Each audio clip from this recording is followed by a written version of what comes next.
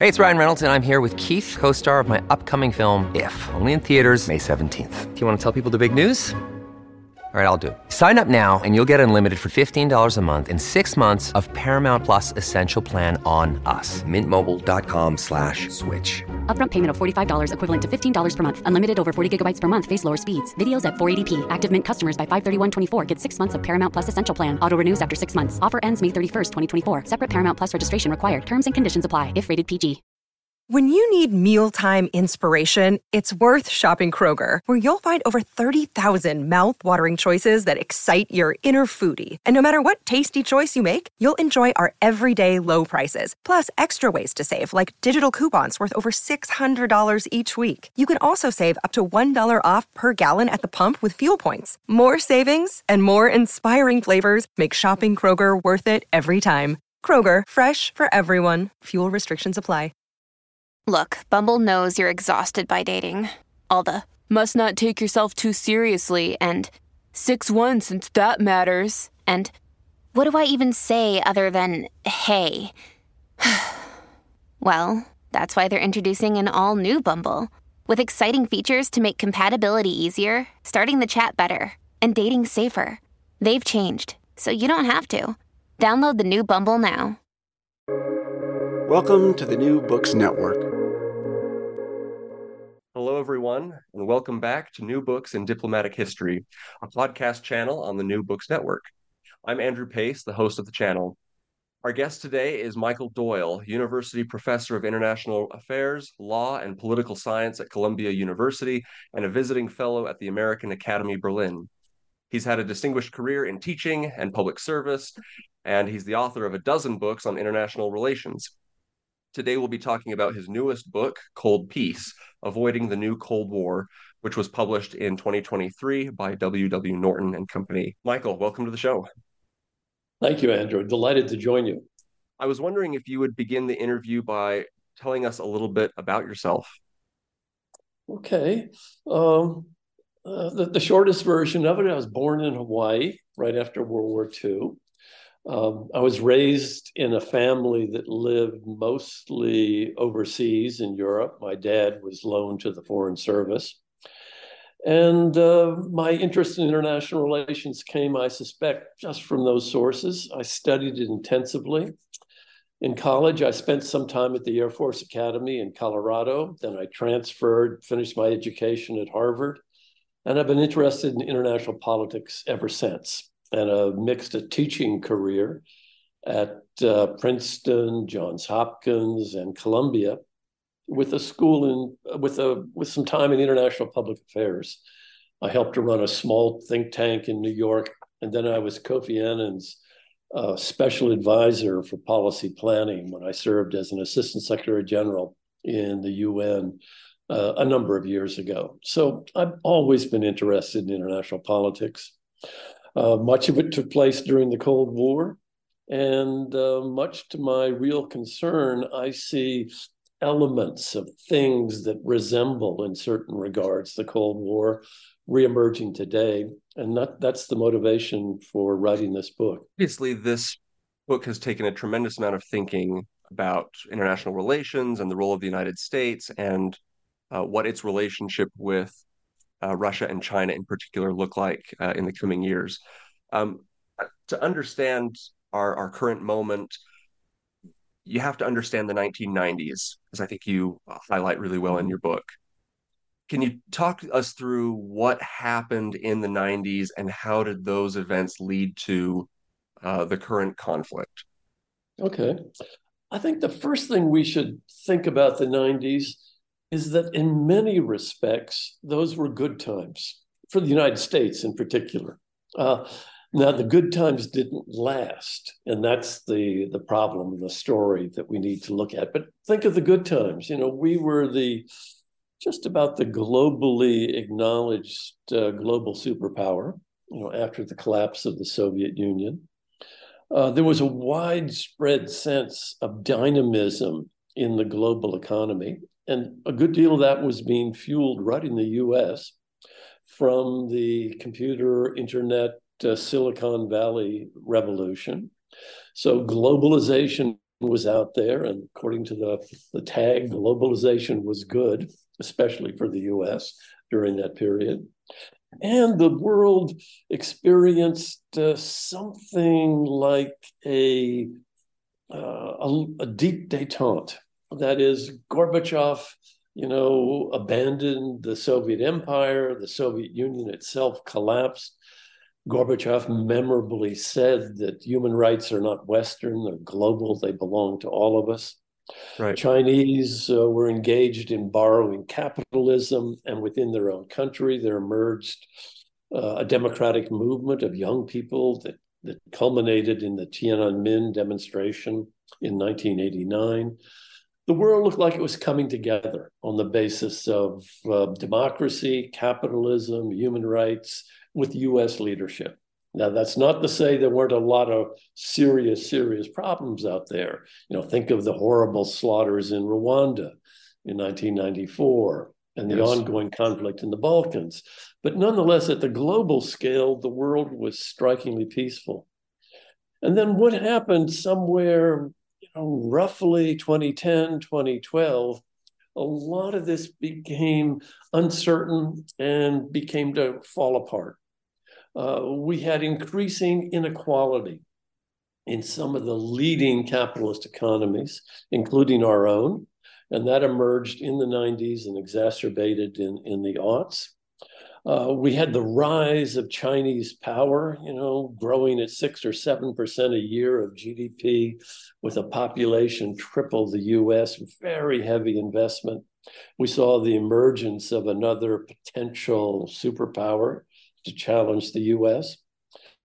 And then Russia's attempt at democracy under Yeltsin went deeply south when Mr. Putin took over and began to establish a pretty hard-line dictatorship that has popularity, but nonetheless a dictatorship based upon assassinations, oppression, media control, deep corruption throughout the economy. The world began to look a lot more dangerous starting about that 2010, 2012 period. And we saw a number of major events that we could get into that were hallmarks of that, including Putin's takeover in 2008 of the northern provinces of Georgia, his invasion of Crimea in 2014. And then, of course, by the time we get to our own times, 2022, with the invasion of Ukraine, all of the tension with China, we're in a very different looking world that looks a bit like that emerging style of conflict that we saw way back during the Cold War, back in the period 1948 to 1990. And that's what worries me. That's what motivates the book. We call this current state of affairs Cold War, a hot peace, a cool war, a warm peace. What is this? And what are we? Why do you feel like we're headed towards potentially a new Cold War? Okay. As you nicely mentioned, there's all sorts of labels out there by very good scholars. The ones that you listed, I can put names to in my own mind because I've read their work. And that's because the time is uncertain. It's not as if we're in crystal clarity the way we were by, let's say, 1950, where the world was radically divided and we all knew it. The world is now much more ambiguous. Why I say we're headed towards the potential of a new Cold War, and we'll actually get into a new Cold War unless we have some really good détente-like diplomacy to create a cold peace. So here are the labels. The diplomatic history community knows what a hot war is. That's a kinetic armed conflict over things like territory and political independence. We know what a Cold War is, and that's a conflict, a fundamental conflict over territory, political independence, legitimacy, but not through direct armed force. During the Cold War, the US and the Soviet Union had almost no major kinetic armed conflicts. A little bit over North Korea in the air, and a lot of indirect proxy wars, like Korea, Vietnam, and many others, but no direct conflict. That's a Cold War. A lot of tension, contest over legitimacy, and especially implicating issues like territorial integrity and political independence. On the better end of things, we could have a warm peace. Let's call it a warm peace to create some more labels. And that's the kind of peace that you see amongst countries that respect each other. They compete over industrial goods and exports, Sure. but they basically respect each other. Think of the US and Canada. Think of any of the European relationships, Germany and France and England and Spain. They're in a warm peace. A cold peace, what I'm trying to achieve with Russia and China, is a continuing acknowledgement of major differences, rivalries over power, other forms of competition, differences in domestic political regimes, a lack of shared legitimacy. We don't think Putin's government is a very decent government. We're very suspicious of the autocracy and the corporatism, that is the state control of the Chinese economy. So we don't trust each other, but we have strong interest to reducing the tension for the sake of cooperation. And it's like a détente. The détente in the late 80s with the Soviet Union was short and brief and a little uncertain.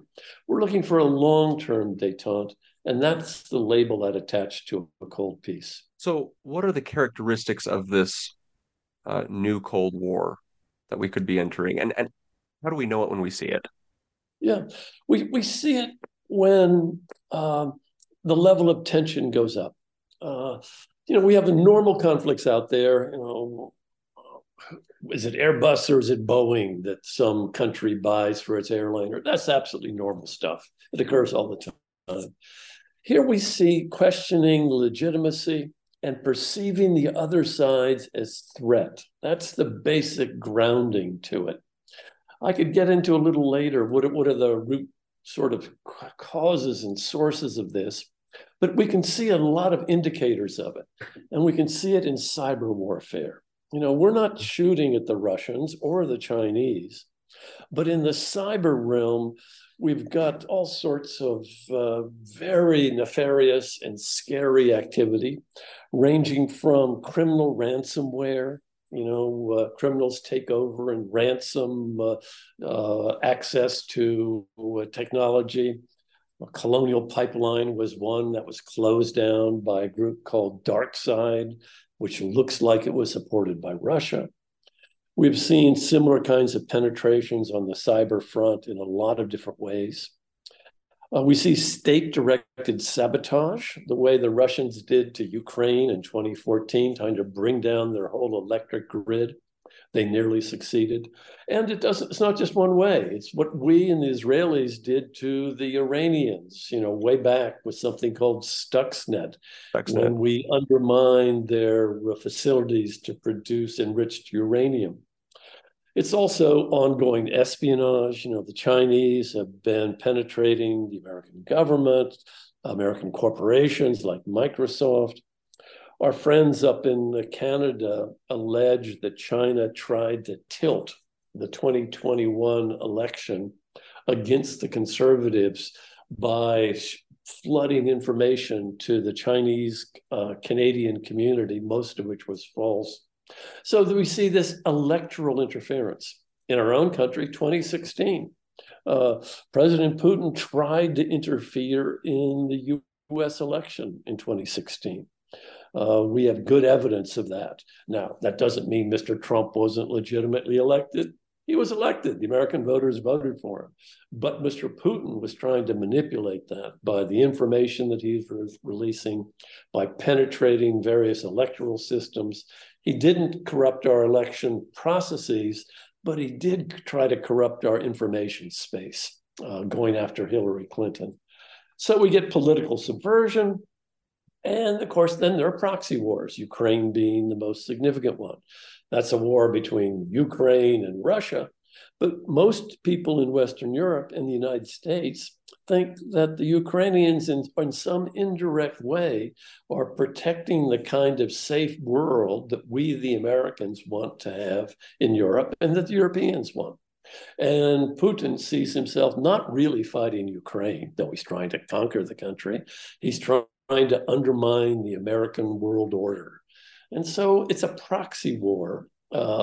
not totally unlike what happened in Vietnam or in South Korea or in Korea. So all of these are the axes of confrontation, and it produces real tension, whereby, our friends in the CIA and the Defense Department think that we're not engaged in a physical war with Russia or China, but in the cyber realm, in the hybrid realm, we're really fully mobilized, and so are they.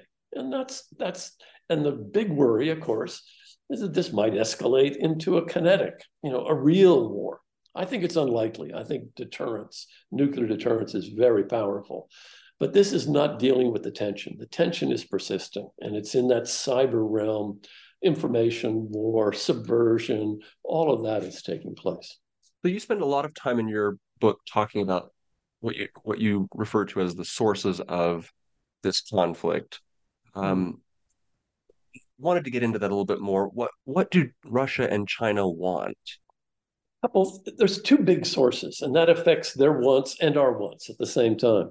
The two big sources are, one, geopolitics, and number two, let's call them incompatible domestic political and economic systems. And it's the two things together. You take one out, the world would be safer. Anyone out in the world would be safer. But it's the two together that's the real problem. On the geopolitics, it's the simple story. It's the rise of China. Former teacher of mine, Graham Allison, has got a very good book he calls The Thucydides Trap, where he talks about how difficult it is to maintain geopolitical stability when you've got one established power and a rising power challenging it. And he says that he's identified 16 historical episodes, and in only 4 of them has there been a peaceful resolution of that hegemonic rivalry. And of course, the candidates today are the rising China and the US as the established superpower. And China wants to take advantage of the existing order and become prosperous. But the fear in Washington is that once China, or if China became number one, it would radically change the international order in a way that would be very harmful to long-run American interest. And so we're afraid. From the Chinese point of view, they see this superpower out there with taking all sorts of advantages from this international order, and they want to change it so it's more friendly to their own interest. And they're worried that this might turn into a war. They're worried that the superpower would strike to prevent their rise. We're worried that once the Chinese get too strong, they will strike and knock over our international order. And those are real worries. The thing that worries me as much as the reality, that is the power shifts, which, by the way, are a little ambiguous when you drill down into what's happening into the Chinese economy and the American economy. But nonetheless, it's the information world that gets created with that geopolitical drive. That is, the US has an inherent incentive to sound the alarm. The Chinese are just trying to destroy the world. Let's mobilize everybody against them. And the Chinese have an inherent incentive to pretend as if, no, we have no interest in turning over the world order. We love everybody. We just want to cooperate peacefully. And so when either of those two powers say those things, it gets discounted. We don't believe the Chinese are accommodating even when they say so. And a lot of other states think that we're being alarmist and that the Chinese aren't so dangerous. So we have an information incompatibility that also raises tension. So the first thing is geopolitics. It's the rise of China. The other question, however, is that our domestic systems are radically different and they don't get along well. In the book, I call the Russians and the Chinese corporatist nationalist autocracies. Corporatist in that both of them have their economies centrally controlled. They're not communist, they're capitalist, but the central political power, Putin and Xi, is able to control through the use of credit through labor regulations, through permits for construction and loans of capital and allocations of ownership, in the Russian case, the economy. So they really do answer to the central power. And they're highly autocratic. They both run quasi-dictatorships. Putin is not unpopular, nor is Xi, but neither ever holds a free and fair election that somebody could reasonably run against on fair terms. Doesn't exist. And they're hyper-nationalist. Chinese nationalism is a reflection of its long history of having been oppressed by Western imperialists, the Japanese, the Americans, the British, the French, and many others, and a determination that that never happen again, that they become number one. And the Russians also saw the collapse of the Soviet Empire, and they're very angry about that. And then Putin has adopted this whole new line of old-fashioned Russian conservatism, orthodoxy, and the opposition to anything having to do with, equal rights for women or gays or anything else that Putin sees as part of the corrupting ideology of the liberal West. We, on the other hand, are liberal, capitalist, and democratic. Our ideology is one of equal rights. We don't always live up to that, but that's our ideology. We're democratic, as pretty much. That is, our elections are far from perfect, as we all know, but they do take place, and they're pretty open, and they're often surprising. And we're capitalists. That is, we have social protections, but by and large, it's the private ownership of the means of production. And most of the economy operates not completely independently, but a step removed from the directions that come out of Washington, or similar things for Germany, France, and the UK. And that's not good for relations. Democracies and autocracies tend not to trust each other. We regard the autocracies as exploitative and oppressing their own people. We believe in human rights as a global entitlement. Everyone has human rights, including the Uyghurs, including the Chechens, including, importantly, the Ukrainians. It's not just divided by national borders. And capitalist companies don't get along or are able to cooperate well with corporatist corporations that have the backing of governments in Beijing or Moscow that tilt the playing field. So there's never an arm's length economic transaction. If you're negotiating with a Chinese company, you're negotiating behind the scenes with the Chinese intelligence apparat. And the same thing with Moscow. And the American corporations don't like it, and they protest. They still make money in China, needless to say, but they don't like the playing field that they have to operate on. And all of these builds tensions. If China weren't strong, we could manage that, just by putting it off to the side. It is strong and growing. If China were liberal, capitalist, and democratic, we wouldn't have many difficulties with it. We don't have difficulties with the EU, which has an economy much bigger than that of the Chinese economy. And so we get along fine with them. It's the combination of geopolitical tension, coming from the rise of China, with the different social, economic, and political systems that produce the distrust that we feel. That's at least the take. That's the theme of the book. You also note in your chapter where you sort of break apart the billiard ball of liberal capitalist democracies, you point out that in some ways it seems like the challenge isn't just a rising China, because liberal democracies seem to have won the global conflict of the 20th century. If we see the 20th century as this sort of global conflict of ideology between liberal democracy and communism and fascism. With the end of the Cold War, it looked very much like liberal democracy had prevailed. And Francis Fukuyama famously writes this treatise, this book about how history has ended and democracy has triumphed. And yet now there seems to be what you call a democratic recession. Mm. And so it seems as if it's not only a geopolitical challenge from a rising, uh, more aggressive, more assertive China, but also that the democracies who seem to have won the contest of the 20th century are now retreating a little bit. Places Yeah, like Turkey, Venezuela, Poland, Hungary. Um, do you is that an accurate assessment? And definitely. You do know, you see that as being related to um, what we might think of as our current populist moment? mhm. Donald Trump in the United States, Bolsonaro in Brazil, Duterte in the Philippines, and Argentina's recent elections too. Right.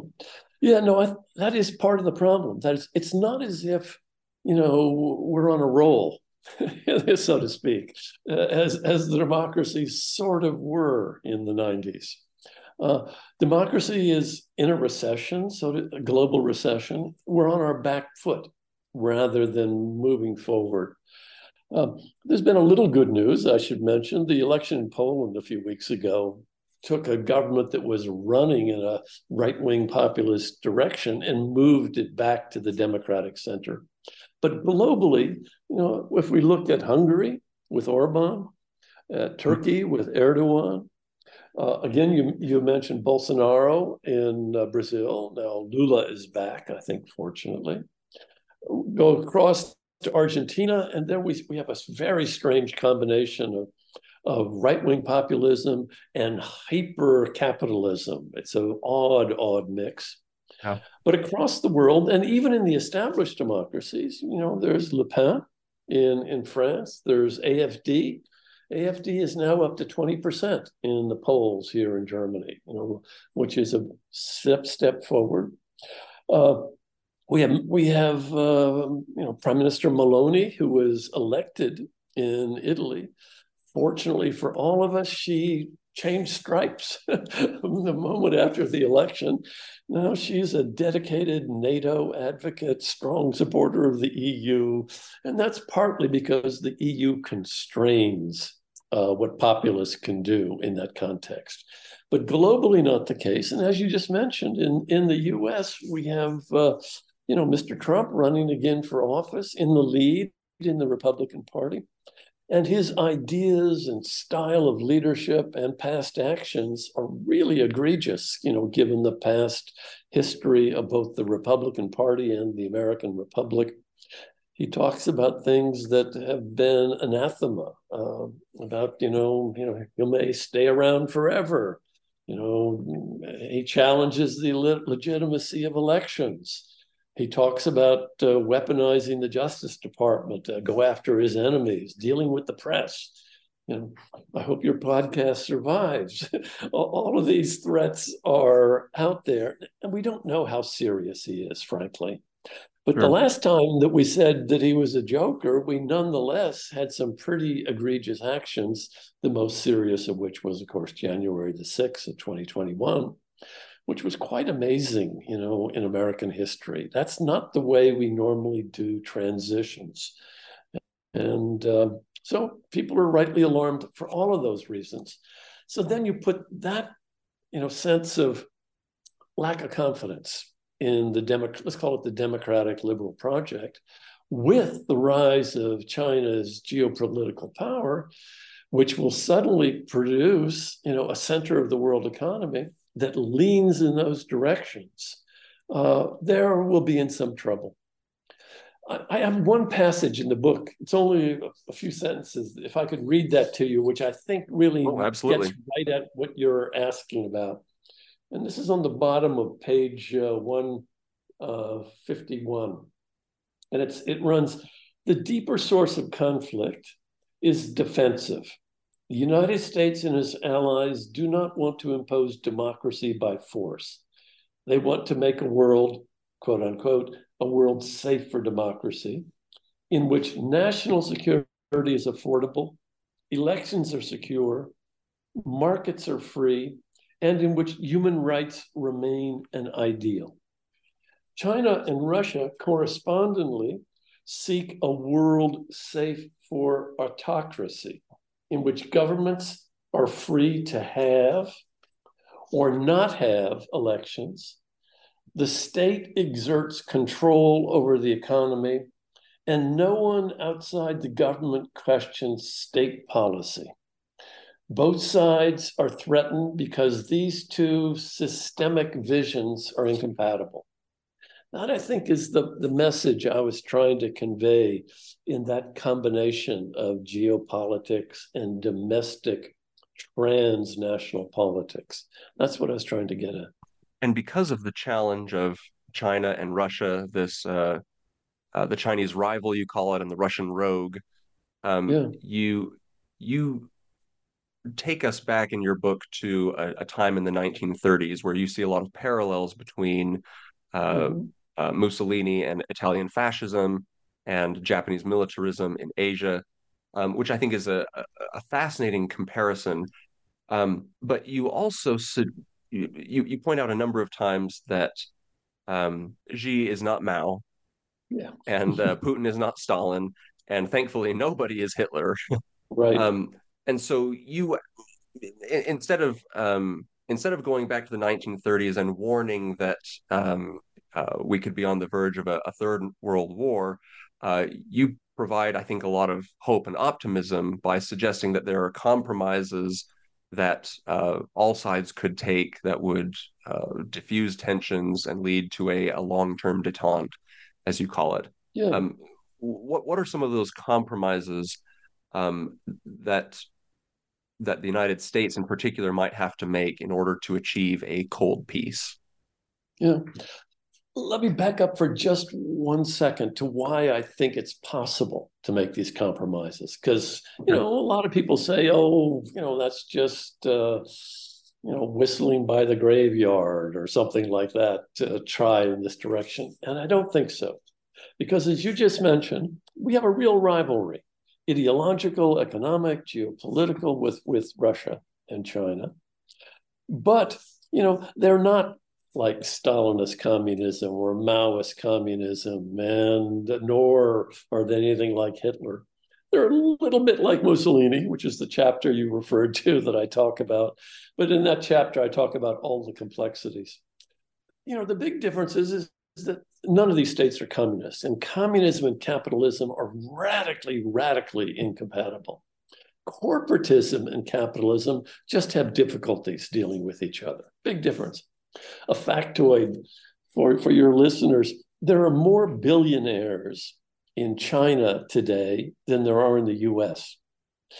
Now, our billionaires are richer, and it's a very different relationship between their corporations and their government. But nonetheless, this is not like communism, which was designed to revolutionize the whole world. China wants to become prosperous and powerful. And it's a different set of values. The other thing is that we have an immense rational interest in cooperating with Russia and China. Cold War I, 1948 to 1990, cost the US alone $11 trillion $1990 in competition with the Soviet Union. And this was a country with a population, a little less than our own and growing much less quickly. Imagine how much would have to be spent if we get into an arms race with China, which has a population 3 times ours. And right now is still, the data is confused, growing roughly 1.5 times what we're growing at. There's a long-term future of immense arms racing and all the waste that would involve, given what we need to spend to successfully do the transition to a sustainable climate, deal with the likely emergence of more pandemics. COVID was very unlikely to have been the last global pandemic. And a much more dynamic world where people will be, if we don't deal with climate well, chased out of the hot tropics and be forced to move into other climate zones, including Europe and North America.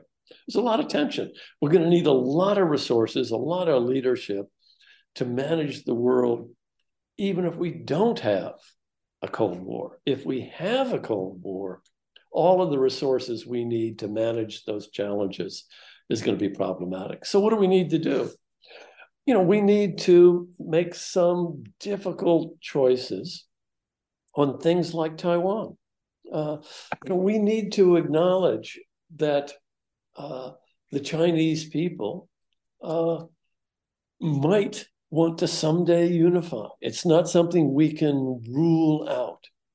What we'd like to rule in is the acknowledgement that that unity might take place, but also put on the table that it would only be done peacefully.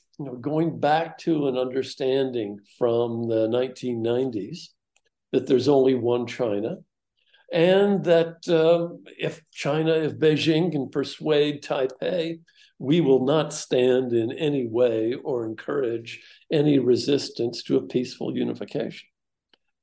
That's still not going to make China happy. There's still going to be tensions. And so we're going to need to focus on arms control. We're going to need to acknowledge that China will become a major naval and air power in the Western Pacific, and that they will have increased influence. But we still want to keep the seas open, the South China Sea, even the Taiwan Strait. To enhance Chinese security, we might come to, confidence building measures to say that, okay, if you tell us where your fleets are moving, we'll tell you where our fleets are moving once we get to a relationship that's more cooperative, so that there are fewer surprises, and to persuade the Chinese to stand down from the intimidation of Taiwan. Now, I don't know if this is going to work, but things like this would need to be put on the table in order to get China to cooperate on things like trade and climate that we desperately need. We need to say to them that we're going to pose no threat to China. There'll be no subversion by us in China, and we don't expect them to do subversion to us. We need to go back to those kinds of tropes that were developed when we spoke to, Gorbachev way back in the 1980s to calm down the system. Again, no guarantee, but we should try. When we get to Ukraine, we need to support Ukraine's valiant and heroic campaign to preserve their national existence. We would encourage them to win back as much of their territory as they possibly can and support them militarily in doing so. But if it becomes difficult, we should whisper in Zelensky's ear that maybe Crimea is a little different from the rest of Ukraine. It might actually want to be Russian. It has a different history. And that maybe he would consider settling for a compromise that led to a referendum for Ukraine. A possibility. If Zelensky rejects it, we shouldn't abandon him. He's fighting for the survival of his country. He's putting his own people on the line. But if he's looking for any advice down the way or any long-run support, that might be something that we'd put on the table in return for something like NATO membership or the Europeans with EU membership as a way to settle the ongoing conflict with Russia on terms that might be livable for all sides. Again, no guarantee that'll work. It's just something we need to try. And you talked about having a negotiated settlement in Ukraine and making sure that there is no negotiation about Ukraine without Ukraine. But I've wondered whether there might be some sort of quid pro quo in Ukraine where the United States could guarantee that Ukraine would never join NATO in return for Ukrainian territory, Ukrainian sovereignty. Is there any possibility of that? Yeah. I think we should be open to proposals from Zelensky. If Putin would give up all of his conquest and Zelensky was on board with that, we might promise that Ukraine wouldn't join NATO. I think that's pretty unlikely. A more likely trade would be to Zelensky saying, look, if you're willing to stop short of Crimea, and have a referendum there to determine the ownership of the country. The Crimeans should be the people that decide. Then you get NATO membership. So you'll have deep, long-run security. And then you get EU membership, very valuable. Putin walks off with Crimea, and Ukraine joins Europe and NATO. And that would be another compromise. But we need to have, as I mentioned, as you just quoted, making sure that Zelensky's in the driver's seat. This is nothing above his head. This is something that he designs, talking to Europeans, talking to Putin, as a long-run future for his country. I put this on the table because I think the evidence of the past 6 months is that it's going to be very difficult for Ukraine to reconquer Crimea. And it should be pretty clear to Putin by now that there will be a Ukraine, that Ukraine is not going to disappear off the map. It's not going to rejoin the great Tsarist empire as a happy part of Russia. None of those things are realistic. And so somewhere along the way, we need, led by Zelensky, to be thinking about some kind of compromises which are viable. And it could take a number of different forms. You also proposed that we need to do in order to move us into a world where we could someday in the future sit down with Moscow and Beijing and talk about arms control, trilateral arms control. We'll put some ceilings on nukes, ceilings on large-scale capital ships, ceilings on the size of air fleets, so that we can all be secure and have good, stable second strike deterrence. And that'll mean that China will have to grow and the US and Russia will have to stay somewhat where they are. And we won't get into an arms race. That's also important. You also proposed that the United States could create or enlist, I suppose, a caucus of democracies, not a league of democracies like John McCain had advocated, in response to this threat by Russia and China, because, and I wondered about this too, in this classic scenario where the United States is confronted with two rivals or two adversaries, the common tactic, I would think, would be to split them, split China's and Russia's relationship, as Nixon and Kissinger attempted to do during the 70s. But you've proposed something different. Can you talk a little bit about what a caucus of democracies would entail? And my question too is, why isn't that the same thing as a kind of diplomatic NATO? And very similar to it. Doesn't that run the same sort of risk of exacerbating tensions with Russia and China? Yeah, if Russia and China could be split, that would be a good strategy. I think it's very unlikely. Xi has had a number of opportunities. He's not enthusiastic about the war in Ukraine, but he is committed to his consortium, his entente with Putin. And they're fostering around the world a world safe for other autocracies. There, alternative sources of financing, alternative sources of weapons, alternative sources of trade and investment. And it's all done without any of the usual connections to good governance, et cetera, that comes from a World Bank loan. So it's a different system. And so they're aligning. Iran is now leaning quite significantly. Hamas is leaning towards Putin. Putin used to be Netanyahu's big buddy. We've seen that shift take place pretty strongly. So the world is dividing.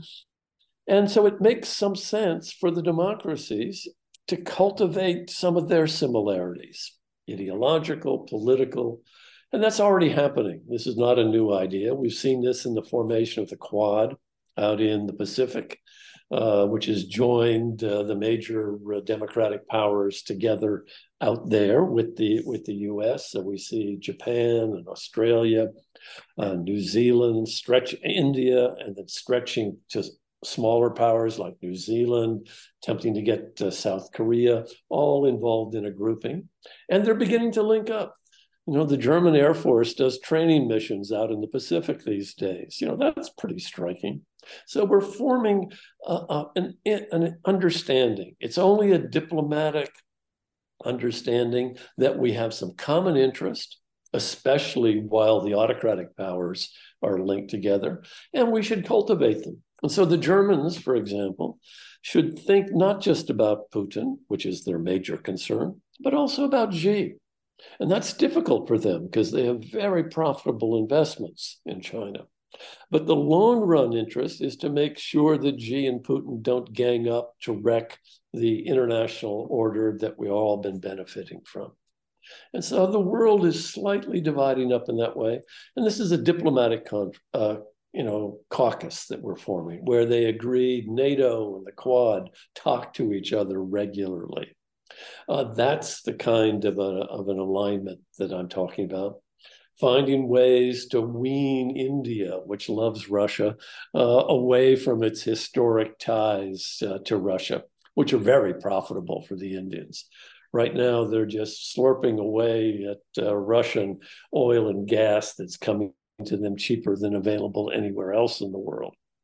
But nonetheless, they also know that they have a dangerous neighbor with China, and they want the US to align behind them if China becomes more and more provocative. So we're slowly putting together an autocratic caucus led by Russia and China, and we need to respond with a democratic caucus, an informal grouping with regional formal groupings like NATO and the Quad and others that begin to cooperate globally. That's what I'm suggesting. Not what John McCain suggested, an alternative to the UN that somehow or other acquires legal powers to engage in cross-border uses of force. All of that is off the table. Nobody is prepared to sign up for that. Not even Washington, from what I can see at the present time. Well, your book certainly offers a good deal of optimism and realism, some realistic solutions for the coming years. But thank you so much for taking the time to meet with us today. I know we've taken up a good portion of your evening in Berlin, so thanks again for being on the show. Can you tell us just briefly? It's been a real pleasure for me. Great to speak with you. It's great to see you. Can you tell us just briefly what you are working on next? Yes, I'm doing a revision of a book I published in 1997. It was called Ways of War and Peace. It looks at the big philosophers and asks them what they can teach us about war and peace. So it looks at the Hobbes and realism, the balance of power, and Locke and Smith and Kant and the democratic peace, and Marx and Lenin, and we look at global social solidarity. That was the book, 1997. What it's missing, there's nothing on fascism. In 1997, I naively thought fascism died in 1945 on the battlefields of the Pacific and in Europe. So it was long gone. It's back, in subtle ways, sometimes in the form of right-wing populism. But in other ways, what we see in Putin, for example, and in Xi is closer to Mussolini than it is to Marx and Lenin, or Stalin for that matter, or Mao. And so we're dealing in this world of sort of democratic right-wing populism and autocratic right-wing populism, which is very similar to fascism. So I need a chapter on fascism. The other chapter that I've added is a growing realization that the strategic predicament of the newly independent countries after World War II, the global South, was significantly different, facing dual challenges of sovereignty, both at home, which is very problematic, and overseas against the former empires, and prosperity. How does one get prosperity in a globalized economy? So I'll be having little sections on Nehru and Senghor, Steve Biko, and others, Mao, to talk about the challenges of post-colonial independence and prosperity. So those are the two new chapters that'll come in. I've got a lot of writing to do, frankly, but I am working on it. Well, it sounds like a great project. Thank Thanks you. again for being on the show. My pleasure, Andrew. Great speaking with you.